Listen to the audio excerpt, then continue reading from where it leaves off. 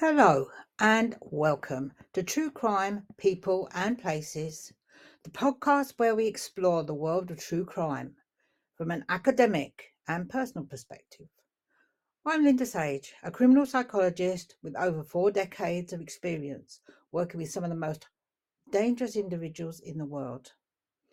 This is a fairly new podcast and we are developing the systems and growing our audience, so we appreciate your support and feedback. This podcast may contain discussions of violence, murder, sexual assault, and other topics related to true crime. Listener discretion is advised. If you are sensitive to these topics, please be aware that this podcast may be triggering you. If at any time you feel overwhelmed or distressed, please take a break and seek support from a mental health professional or support organisation. Hi and welcome. I'm Linda Sage, and today's session is all about codependency in relationships. In previous sessions, we've been looking at coercive controlling behaviour, also psychopathic behaviour traits, which do come into this, but there's always another side of relationship. And mostly it depends on two people in different circumstances. I say it doesn't always have to be an intimate partner relationship. 9 times out of 10 it is, but there are the other occasions. But the codependency is part of this type of toxic relationship as well. One of the things I hear an awful lot from people outside is, oh, I'd never get into this sort of relationship, or I'll never let that happen to me. Well, the thing is, this does not happen overnight. It's not like you fall down and break a leg or dislocate your shoulder blade or something like this. It's about a gradual effect. If somebody went out on the first date and they got a black eye, very likely they're not going to go back and see that person again. So it's not that simple as to jump into making the judgments because things happen on a gradual basis, and the manipulation makes them really doubt their own peace of mind. So coercive control relationships are deeply complex. There's lots of different elements that go into them, and they're often involve not only the controlling behavior of one partner, but the codependency dynamics of the other. So today in this podcast, we're going to be looking at what is codependency and what it means in such a relationship, and how it can the perpetual cycle of control and abuse. So codependency is a term used by a dysfunctional relationship pattern with one person. The codependent is excessively reliant on the other, which usually is the controller or perpetrator, whichever, if we're talking it in legal terms or in usual language terms.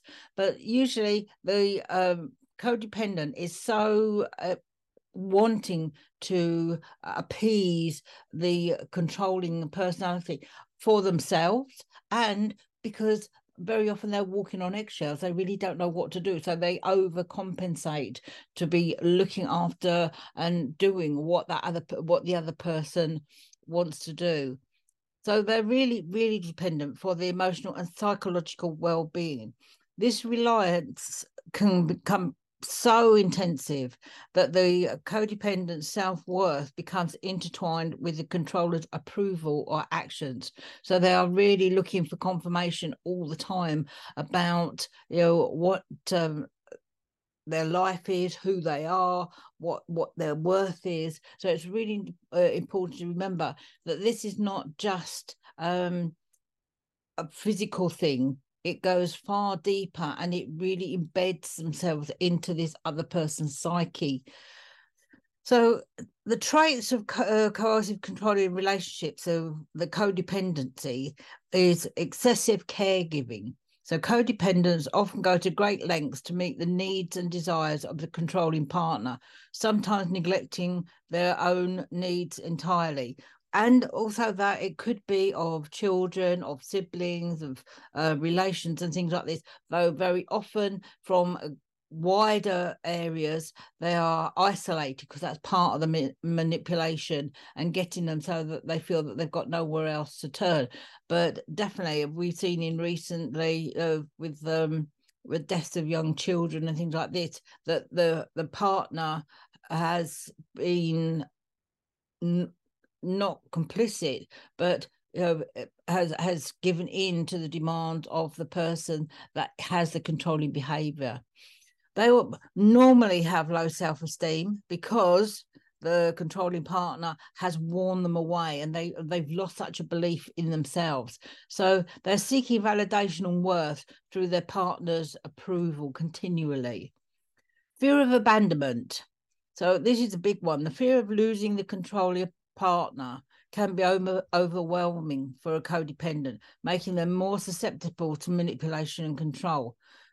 Once the controlling factor is there, and really sort of broken down their emotions and the psychological barriers, their fear of being left alone, because literally they have been isolated, and this person is the only person, as in their words, that is there for them or looks after them or wants to be with them, even though they treat them really badly. The codependent is also some clinging on there that really wants to be needed, wanted, approved of.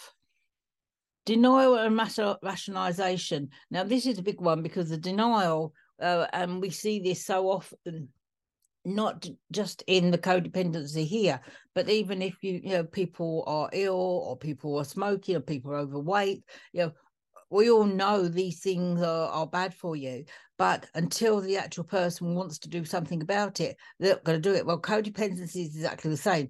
It goes as very, very deep as the beliefs that this is how their life is, this is the way of living, and their need for that. So until they come out of the denial, it really can't be any change. And also, the rationalization of abusive partnership very often means that they believe that they can fix them, they can make things better, that people don't understand them.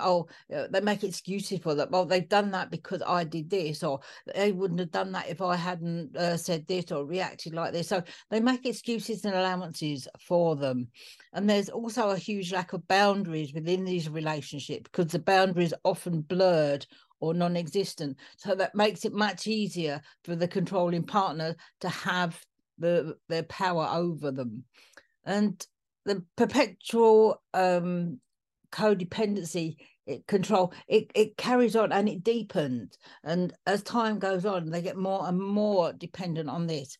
So the controller gains power by exploiting the codependency's need for approval, fear of abandonment. They use this dependency to maintain control over the relationship. So it's a way of them control feed. They go in, they come out, they treat them badly, they apologize. So it's a backward and forward relationship. It's very high, very low, very emotional, but they both make excuses for this.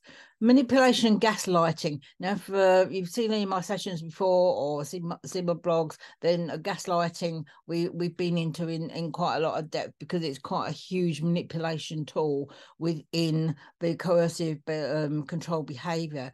So codependents are more likely to accept manipulative tactics and gaslighting as they doubt their own judgment and rely on their partner's visions of reality. And the thing is, a lot of these people are very good liars, or they keep quiet to the truth. So if they trip up, or something else comes out, it's like, oh, you haven't understood, or oh, I didn't say that. No, your memory isn't correct. So they've got a way of manipulating and getting the other person to actually feel like maybe I don't remember this properly, or that's not how I remember things. But they doubt themselves. And of course, isolation, I've spoken to this before, and it's a very, very key factor, because if people are isolated and they're away from family and they've got a lack of support around them, then it's much easier to get into manipulate this person. So it keeps them away. So it further deepens the dependency on the controller, because they feel like they haven't got anybody around them. So breaking the cycle is really important, and breaking free from codependency, the coercive controlling relationship, is a challenge. It is possible, but it's one of the things that you never know how far it's going to escalate. Not all coercive controlling behavior relationships are physically violent, but there is a possibility of the escalation. One of the points, especially the flashpoint, is if the codependent partner is trying to leave, because obviously the controller is losing control. So it does escalate. So it's one of the times that really does need managing particularly well. It needs to be thought out. There needs to be provision, and being on your own, normally you can't do this. So that's what I'm saying with the denial part.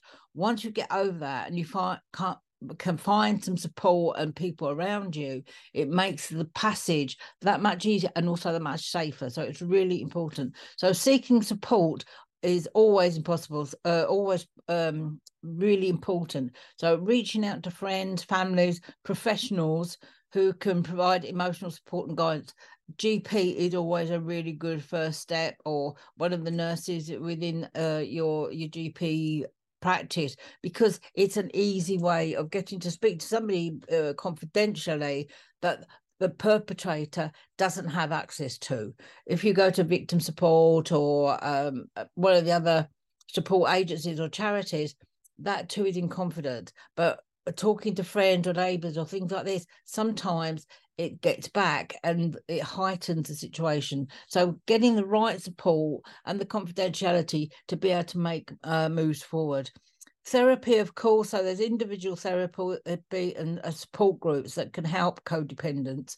But again, unfortunately, in the day and age we're in, there is a lot of support about. There's online support, there's in-person, but there are waiting lists, there are costs, and with the financial control being part of the coercive controlling behaviour in a partnership, then often it's very difficult for the person to have gain access to perhaps finance to actually find the therapy. So doing this through other sectors is really important. And rebuilding self-esteem. So working on self-esteem and self-love is crucial for healing. And it's one of the things that people think is going to happen quite quickly. And this is why very often, even if they get themselves out of one controlling behavior relationship, that quite shortly afterwards they go into another one, and it turns out to be exactly the same, because they haven't had time to heal themselves and had time to work on their own well-being, their psyche, their everything for themselves. Because going into another relationship, you're already vulnerable because you've come out of this one. So taking time to heal is really important. Establishing boundaries, so learning to set and enforce healthy boundaries is a vital step towards independence. Again, I think this one goes with the previous one that I said about building yourself up, because if you've been in an abusive relationship, you are not used to having boundaries and clear communication.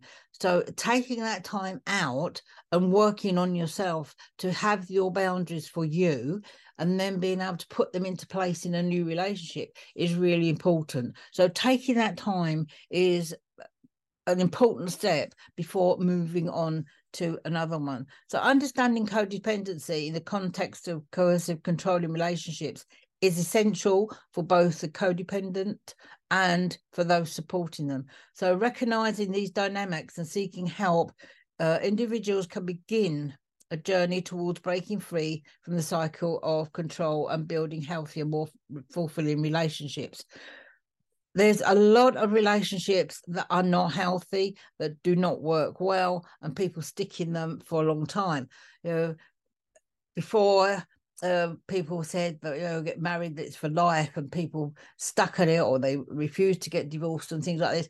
In this day and age, things like that are not the same ties as they had before. But getting out of the relationship, whether there's a marriage bond or whether people are living together, it's still a huge step to be able to move forward, because no matter how bad the situation is you're in, you know that situation. Whereas coming out of it and being somewhere different, it's scary because it's the unknown and you don't know how you're going to manage. You don't know what's going to be happening. So the likelihood is you're going to stay where you're made feel uncomfortable, but you're comfortable because you know it. So change is more difficult when you're going into something that you really don't understand, or it seems that scary. So to be honest, it's really important to take the time when you're working through something to come out and really understand what it is that you want to go into and making the move forward. We've covered an awful lot today, and there's obviously an awful lot that goes into these sort of relationships, and it's not always easy for people to be able to, look from the outside and then be able to go with it. So if you are in this sort of relationship, then it's essential that you do look for some support and you get some help to walk through. As I say, there's lots of different ways that you can go, and just to get the help that you need, especially say if there are young people involved or children involved, then it's really important to not struggle and just to get yourself out and the support and move forward. I say it very often, we have one life. If that life isn't as happy and fulfilling as we want it to be, then really it's time to make some choices. But living in fear is a terrible place to be. So I hope that that you will be able to support other people around you or even yourself if you're in this sort of situation. So for now, I want to say thank you for listening to True Crime People and Places. If you enjoyed this episode, then please subscribe and leave a review. You can pass it out as well. It's always great to have new people on board. And if you have any suggestions for future topics, please let us know. And from now, I will see you next time. Bye for now. Thank you for listening to True Crime People and Places. If you've enjoyed this episode, please subscribe and leave a review. And if you have any suggestions for future topics, please let us know. See you next time.